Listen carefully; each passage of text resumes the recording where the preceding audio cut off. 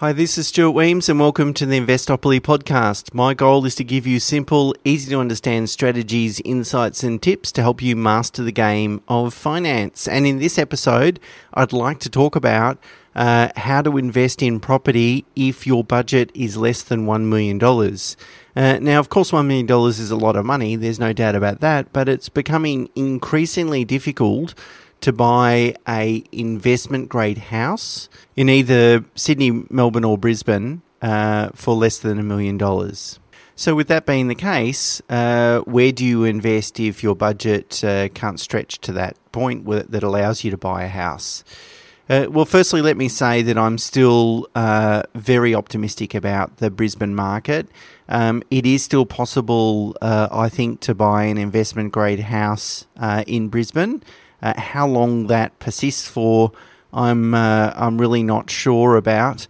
But if you're interested, there's a podcast I did in August 2021 where I shared my, investment case for buying an investment grade property in Brisbane. And I'm pleased to say I put my money where my mouth is. My wife and I settled on an investment property in Brisbane last month. So I eat my own cooking, which I think is sort of important to point out. So I'm still bullish about that market, but it is very challenging. And there's two challenges, by the way. The first one is, obviously price point challenges. And then the second challenge is buyer's agents. Buyer's agents in Brisbane are so busy that they and you can imagine a lot of buyers are really in that, say, $700,000 to $1 million mark. So it's very crowded. So getting a buyer's agent to represent you in this market is also very challenging just because they're so busy. Now, of course, I probably don't even need to say it, but if you think about Melbourne and Sydney and the cost of an investment grade house in those capital cities, you're going to need well more than $1 million, probably north of 1.3 in Melbourne. And approaching 2 million and beyond in Sydney, so not even close. Now, of course, it's possible to find houses in those capital cities that you can purchase for less than $1 million, except those properties tend to be in non-investment grade locations or have completely unacceptable compromises. So that is, they're not really deemed to be investment grade. And remember, there's never a good reason to invest in a sub-quality standard asset. And in fact, your long-term returns will be directly related to the quality of your investment asset. That's true with property and really any sort of investment because you cannot expect good quality returns from an average or poor quality asset. They're going to be commensurate with asset quality. So if I was faced with the decision to buy an impaired house or a investment grade apartment, I'm going to go investment grade apartment every day of the week because it's really about quality and less so that's the number one concern. And then whether it's a house, a villa unit or a apartment is secondary to quality. And that's actually a good segue to talking about villa units. So villa units, just let me describe what I'm talking about here. It's normally, sometimes they're called flats, normally small houses that share the same block of land. So there might be 3 on the block. They tend to be single-level homes, typically constructed in the 1960s or thereafter, say between 1960s and 1980s, sort of in that range. Typically, the owners have some shared amenities. Often it's just restricted to a shared driveway, but sometimes can be, courtyards and those sorts of things. But essentially, each individual owner has an interest in and control of their own parcel of land, their own portion of land within that block. Now, you will find that villa units tend to be quite prevalent in impaired locations, such as busy main roads or sort of secondary suburbs, a little bit further out. But it is possible to also find them in investment grade locations, in sort of blue chip suburbs, but you must select them very carefully. Villa units are a scarce asset, which is good for capital growth.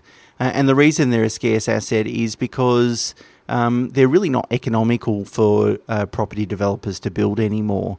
If a property developer is considering, as a block of land in a very valuable location, they're probably going to build 20 apartments rather than 3 villa units.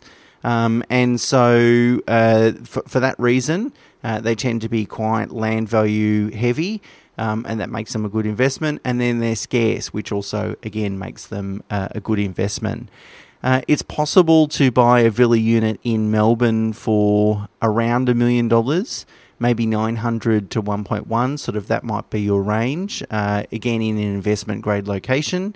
It's not possible to do that in Sydney, of course, and villa units aren't that common in established suburbs in Brisbane. They tend to really have houses or a block of apartments, but the same principles apply in that Brisbane market. So if your budget is less than $900,000 then what do you do? Well, my view is that investment-grade apartments in Melbourne represent the best value opportunity for property investors and have the fundamentals that exhibit potentially the best growth prospects, not only longer term, but certainly over the shorter to medium term.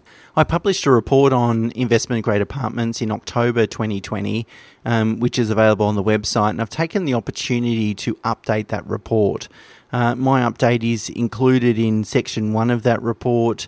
I've included as an addendum, and you can download a copy. A link will be in the show notes and obviously on the blog on the website, so you can certainly take a look at that. Which sort of outlines my rationale or confirms my rationale that I wrote back in October 2020 and then adds to it and updates some of that information as well.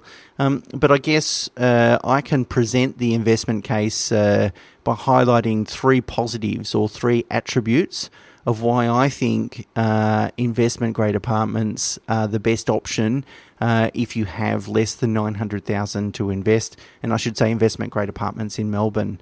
Okay, so the first one is that apartments have never been cheaper in Melbourne relative to the cost of houses. So what I did is I've charted the relative cost of houses versus apartments since 1980, and it's an all-time high. So at the moment, the median house value is 1.45 times the median apartment value.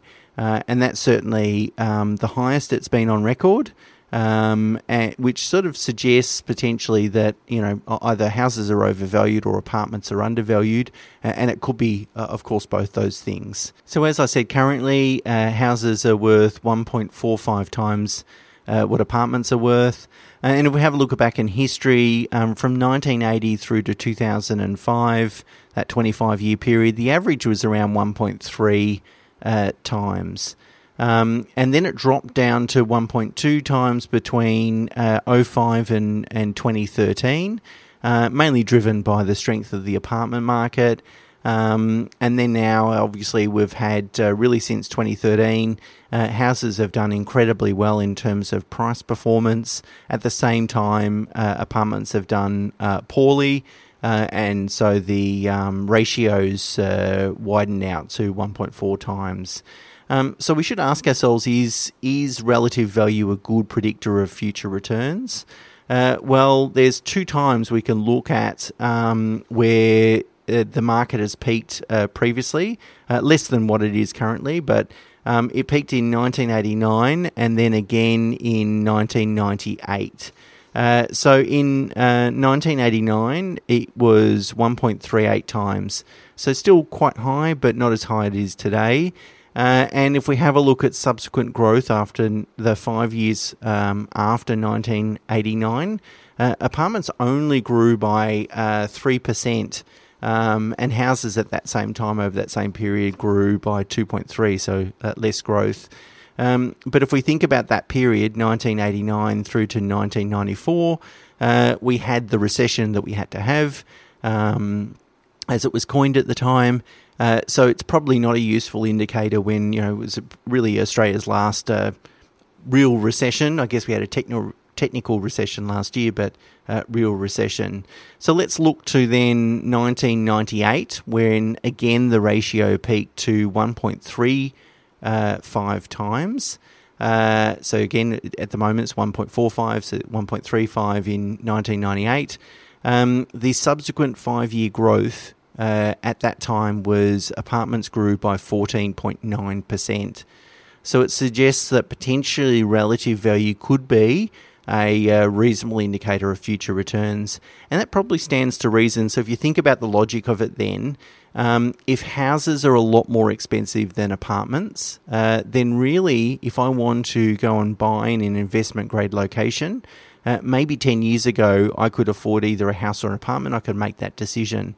However, if houses are a lot more expensive today, those buyers that used to buy a house might be forced back into that apartment market. So either got to do that or compromise on location, go further out. And there's a large cohort of people who just don't want to make that compromise, and they'll just have to make friends with, buying a 2-bedroom apartment as opposed to a 2-bedroom house. And so that means that the proportion of buyers, a greater proportion of buyers, will be looking at the apartment market rather than the house market. So it makes sense that when houses are relatively expensive, apartments are probably going to perform better over in the shorter to sort of medium term. That leads me nicely into my second point. And my second point is that the best time to invest in a market is after a period of poor returns. Now, assuming you're investing into established market and you're using a rules-based approach, so you're buying a quality asset, the best time to buy into that market is after a period of poor returns. And the reason for that is mean reversion. And it's an irrefutable fact that established markets eventually revert to their mean return, so their average return. That means that a period of below average growth is typically followed by a period of above average growth. And given that property cycles tend to last around 7 to 10 years, and I've observed that previously in my work, given we're already sort of 10 years into this cycle of very low growth, 3.7% over the last 10 years in investment grade apartment, or just the apartment market, I should say, in Melbourne. Then as each year passes, the probability of us entering into the next growth cycle becomes higher and higher and higher. And also, the longer the period of below average growth, the more substantial the return. So by letting mean reversion do all the heavy lifting, you're investing in a market that is primed for growth, that has a lot of pent up demand and so forth. If you look at the average growth between 1980 and 2011, so 10 years up to 10 years ago, the average growth in investment grade apartments was 9%. That's pretty substantial, and it does demonstrate that they do have the capacity to be able to drive a lot of capital growth. But really, the last 10 years, as I said, has been 3.7%, so well below the average. Now, the inflation rate was higher over that period of time, that 9%, so maybe that's really 6.5% of real growth, 6.5% plus inflation, but still, it's a considerable return. Now, it's not always easy to invest in markets after a period of very low growth. In fact, it's sort of contrary to your gut feelings or your gut instinct. To some degree, it feels a lot safer to invest in markets that have recently produced really good returns because it feels a bit safe. You just don't know why would you invest in something now when it's only given me 3.7% return over the last 10 years? So, of course, it doesn't feel like an obvious thing to do, and you really do need to trust in the fundamentals, take a long-term view, and really rely on that mean reversion coming through. It will. That's without a doubt. I think it's just the timing of when that will occur is probably the unknown factor. But as I said, as each year passes, as we get deeper into an extended period of very little returns, then we get much, much closer to a market. And I guess a better market. And I guess that was the observation recently in Perth. Up in Perth market has been doing really well over the last 18 months, 2 years. But the previous 10 years to that, it really was a really horrible and tough property market. And then as each year was going by, I was thinking, well, when's Perth going to kick off? and it eventually did, but no one knows when that's going to happen. Okay, and my last point, my last reason why I think investment-grade apartments in Melbourne represent the best value opportunity for property investors with a budget of less than $900,000 is the supply side story. So in my report in October 2020, I sort of talked about, the impact of supply of new apartments in Melbourne having a great impact on their returns and the return and growth of established apartment property prices, right? There was a massive influx of supply, and of course then it affected prices. Well, for the same reasons, I think supply is going to drive growth. So if we have a look at apartment supply in Melbourne, let's look at the average this year. It's averaging about 8,700 apartments as an annualised figure in 2021. That's the sort of, the new apartments that have been approved. That level hasn't been seen since 2010, but we have to be cognizant that in 2010, there was 1 million less people in Melbourne at the time. So on a per capita basis, you could argue that apartment supply has never been lower. Maybe in the 80s, but certainly not since then. And there's a big pipeline, there's a lead time, I should say, when apartment gets approved versus when it gets sold versus when it gets occupied. So it's going to be a big ship to turn. So we're probably going to enter into a period of very, very tight supply. And that should underpin prices and hopefully push them higher. And even if developers turn around tomorrow and think, okay, let's go and build a whole bunch of apartments, there's a 1 to 2 year lead time. So we're at least got a market of very tight supply for the next couple of years and possibly longer. So just to remind you, in terms of those three things that I think, three factors or observations or viewpoints maybe. Firstly, apartments have never been cheaper relative to houses in Melbourne.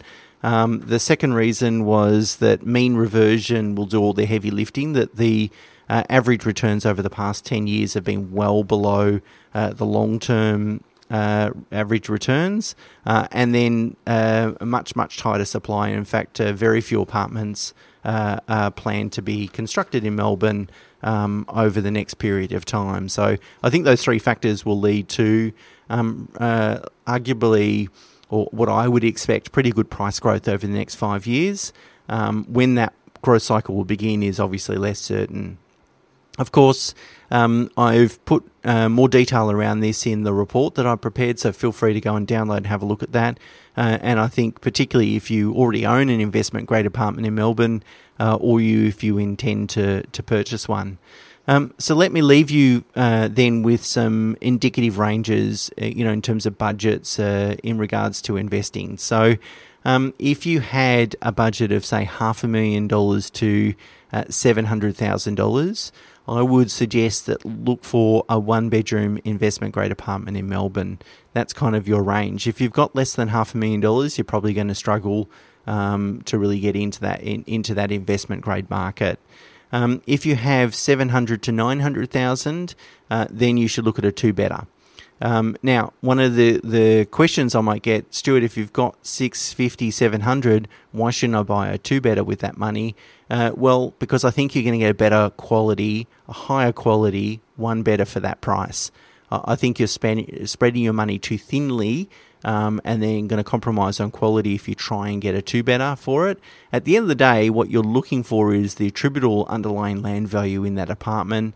Certainly bedrooms will have an impact on growth and value and so forth, but quality trumps that every day of the week.